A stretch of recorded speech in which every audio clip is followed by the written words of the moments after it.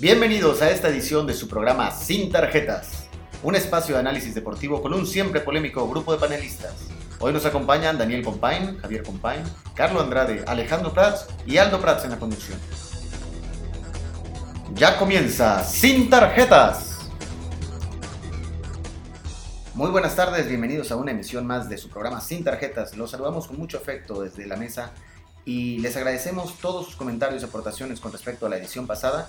Recuerden que el número en cabina es el 99 31 96 0102 para cualquier aportación que quieran hacer. Y sin más preámbulos, entramos derechito a los temas de hoy. En el primer bloque tenemos al Cruz Azul. ¿Es acaso el partido jugado ayer en Ciudad Universitaria la realidad del equipo cruzazulino? ¿La realidad de Paco Jémez? Adelante, compañeros, quien quiera iniciar. Daniel, te veo muy impaciente. ¿Qué tal, compañero? Buenas tardes. Bienvenidos a otro programa más de Sin Tarjetas. Muchas gracias por la invitación, mi querido Aldo. Gracias a Dios, el público ha respondido bien a nuestro programa y vamos a seguir con este proyecto que está a mediano y largo plazo, pero por lo pronto empezamos muy bien. Un saludo, Javier, un saludo, Carlos, un saludo allá en la Ciudad de México, Alejandro. Y pues vamos a empezar a muchos temas interesantes esta noche.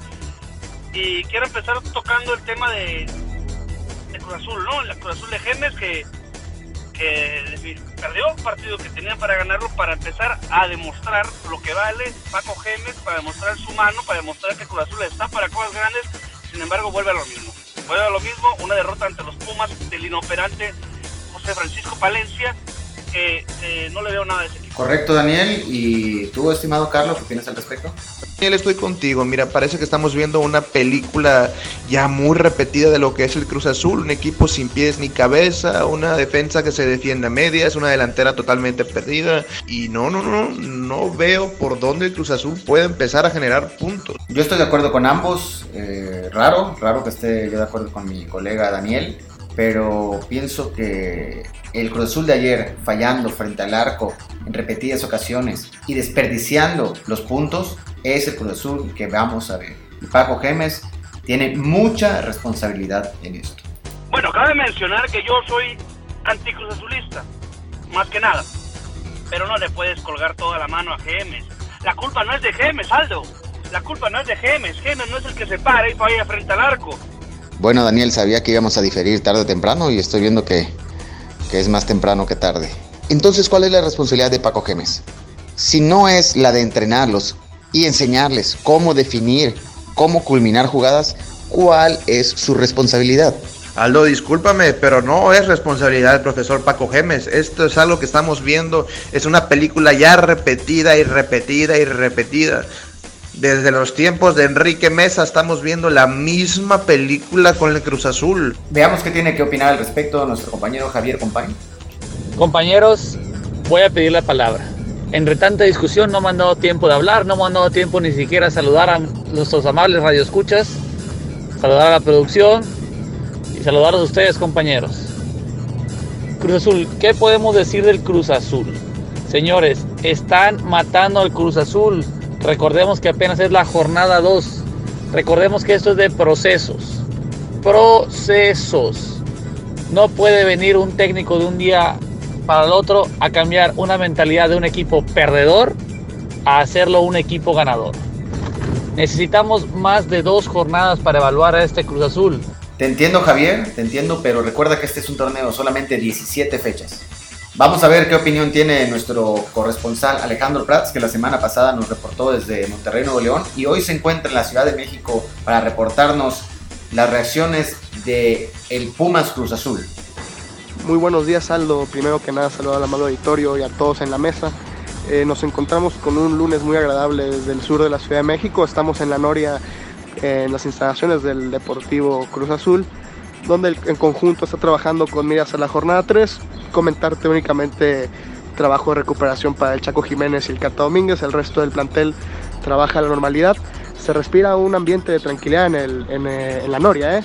Déjame decirte que esta derrota no nos afectó en mínimo lo anímico y el conjunto está ansioso de llegar ya a la jornada 3 con sus refuerzos.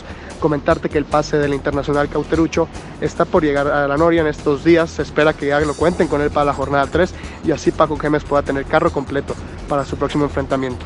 Muchas gracias, Alejandro, por tu excelente reporte. Abrígate bien, ya que estamos escuchando que estás un poco delicado de la garganta. Nos vamos a enlazar contigo nuevamente para las reacciones de nuestro siguiente bloque. Les pregunto si hay algo más que agregar para cerrar con el tema de Cruz Azul, compañeros. También recordemos que Cruz Azul sufrió una expulsión que no le permitió desplegar su mejor fútbol. Una expulsión sobre el jugador Gabriel Peñalba por ahí del minuto 34-35. Qué bueno que tocas el tema del arbitraje, mi estimado Javier, ya que dedicaremos un tiempo de esta emisión a esta situación que vive el fútbol mexicano. Carlos, ¿algún comentario para cerrar el tema de Cruz Azul? Billy Álvarez, el mal de aquel club de grandes glorias. Se ha encargado de llevar a este equipo a los niveles de ¿quién te gusta? De un Querétaro. Yo veo a Cruz Azul hoy en día como un Querétaro. Querétaro yo creo que tiene más logros últimamente que Cruz Azul, si no me equivoco. Muy bien, esperemos a ver qué dicen nuestros radioescuchas que le van al Querétaro acerca de esto. Daniel, ¿tienes algo que aportar para finalizar? Entonces Jémez le tiene que enseñar a definir a Benítez, es jugador del Olympiacos, a Cauterucho, campeón goleador en Argentina en alguna ocasión. Nos tiene que venir a enseñar a definir el señor Jémez. No me digas eso, Aldo. Daniel, permíteme unos segundos, voy a buscar aquí en mi iPad un video que se hizo viral del Tuca Ferretti enseñando a sus pupilos cómo definir una volea. Estás hablando del técnico campeón del fútbol mexicano, ahí te la dejo. Terminamos este bloque y pasamos con el tema del América y su reciente derrota. Aldo, por favor, es muy temprano para hablar del América. Yo como americanista me siento avergonzado. ¿Quién dijo que el América tenía que usar un color verde? Por favor, empezando desde ahí, ya está perdiendo el América desde que salta al terreno de juego. Mi estimado Javier, ¿tú qué opinas? ¿Las Águilas mostraron limitaciones en su plantel el día de ayer? ¿Qué podemos decir de este América que no se haya dicho antes? El América está pasando vergüenza tras vergüenza tras vergüenza. El equipo se dio falta de ritmo, el equipo, por más que tuvo una semana más de preparación, cosa que no tuvieron los Tigres, se ve desanimado, se ve mermado, no se le ve cómo el América vaya a poder competir ese torneo. Para quienes nos escuchan, Daniel se encuentra realizando gestos de desacuerdo acerca de los comentarios de su hermano Javier. Daniel, ¿puedes emitir tu opinión, por favor? Bueno, mi opinión sobre el partido del América, Aldo. Compañeros, el América jugó un gran partido. Desafortunadamente cayeron 2 goles de media distancia, golazos, nada que hacer para Marchesín. Los refuerzos que aparecieron se empiezan a demostrar por qué llegaron al nido. Ya lo demostró Marchesín en la tajada del penal. Hubo un buen partido, desafortunadamente los goles no tienen nada que hacer. El parado de la Volpe vuelve a ser el mismo con el que nos tienen enamorados desde hace muchos años. Ahora sí salió con 2 extremos, con Quintero y con Arroyo en la punta de Peralta, con 3 contenciones bien clavados ahí recorriendo y dándole salida al equipo. Me parece que el América ese torneo, después de ver ese partido, después de ver a la Volpe ya trabajando un poco más, me parece que el América va a dar de qué hablar ese torneo. Me parece que me equivoqué en juzgarlos desde antes. Me parece que el América va a dar de qué hablar. Juegan muy bien al fútbol, tienen muy buenas individualidades y falta la incorporación de los otros 3 refuerzos. Creo que todos coincidimos en que al América le espera un torneo muy largo y con muchos altibajos. Nos enlazamos nuevamente con nuestro compañero Alejandro Prats desde la Ciudad de México para que nos brinde el reporte de las reacciones en el Club América. Una mañana muy tranquila en el sur de la ciudad.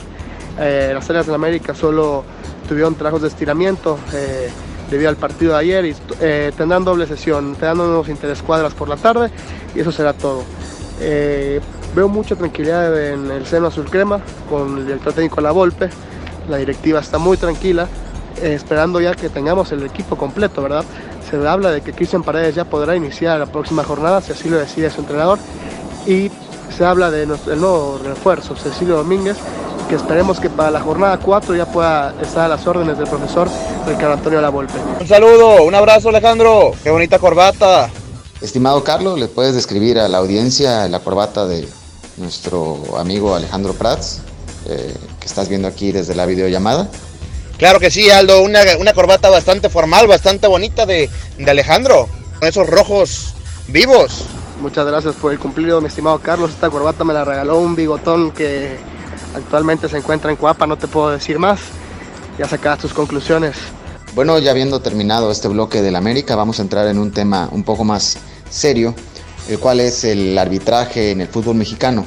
Un tema muy recurrente, pero que ahora está en el ojo del huracán, ya que el fútbol mexicano se está viendo rebasado por los silbantes, ya que al parecer y de manera intencional se está llevando a cabo una consigna contra ciertos jugadores o equipos. La pregunta, señores, está sobre la mesa, quiero que me respondan tajantemente.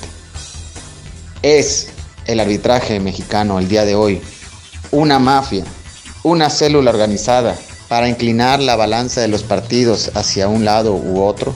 Javier, iniciamos contigo. Querido Aldo, muchas gracias por darme la palabra. El arbitraje es un tema del que vengo hablando desde hace mucho tiempo. Cuando tenía mi blog en línea, mis columnas, fueron las primeras columnas que escribí. No creo que el arbitraje se maneje por una mafia para beneficiar a unos o a otros. El arbitraje está mal al parejo para todos. Simplemente los árbitros ya no pueden con la velocidad del fútbol. Los árbitros necesitan de la ayuda de la tecnología, como lo hacen en otros deportes como la MLB, como la NFL, como la NBA, las mejores ligas del mundo, y el fútbol se está quedando atrás. ¿Qué me estás diciendo, Javier? Por favor. En el fútbol, la trampa, la picardía es de siempre y es parte del fútbol. Repeticiones déjate al tenis, al fútbol americano si quieres. Es más, hasta en el béisbol ya hay repeticiones. Dejemos el fútbol como está. Los clavados son parte del fútbol, las manos son parte del fútbol, y los engaños al árbitro también, nos guste o no nos guste. Así ha sido siempre y así va a ser. Si no, pregunten a Maradona en el 86, por favor. Y el compañero, hermano, colega Javier, en este caso me tocó que mi colega sea mi hermano. Discúlpame que te lo diga, pero por opiniones como esas que estás brindando, que estás trayendo a esta mesa a debatir, por esas opiniones fue que tu columna y tu blog no tuvieron continuidad, compañero. Por lo mismo no tuvieron continuidad, por lo mismo no tuvieron el impacto en la gente, porque lo que dices son tonterías, Javier. Son tonterías. Discúlpame que te lo diga así, de esta manera. Pero si no, si vas a seguir trayendo esos temas a esta mesa, te pido que te pares y te vayas a escribir otra vez. Porque si no lo haces tú, me paro y me voy yo.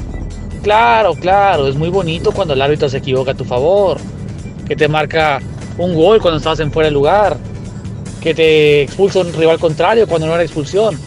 En realidad es cuando pasa a tu contra, cuando te cuesta campeonatos, cuando te cuesta títulos, cuando te cuesta 3 puntos para entrar a la liguilla, cuando te cuesta 3 puntos para salvar la categoría. Ahí sí se queja uno del arbitraje, ahí sí no pide uno por la picardía del fútbol, ahí quieres asesinar al árbitro.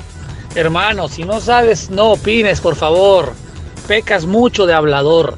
A ver, compañeros, creo que nos estamos desviando un poco del tema e involucrando aspectos personales. Les recuerdo que aquí la esencia es la polémica. Yo sé que alguna vez puede llegar a calar, pero esencia, siempre... Aldo? ¿Qué esencia? Este es un programa, como tú me contrataste, me comentaste que había libertad de expresión. Así que no déjame opines, decirte hablador. que yo soy libre de opinar lo que yo quiera decir. A oídos y si no estoy de sordos, acuerdo palabras con ustedes, necias. te lo voy a decir, El señor porque por eso entré a trabajar aquí. está montado en su vida. Cálmense, por favor, tranquilícense, por favor, Javier, Daniel, cálmense, por favor. Sepárenlos. Agarra el micrófono, está ahorcando. Señores, nos tenemos que ir, nos vemos en la próxima edición.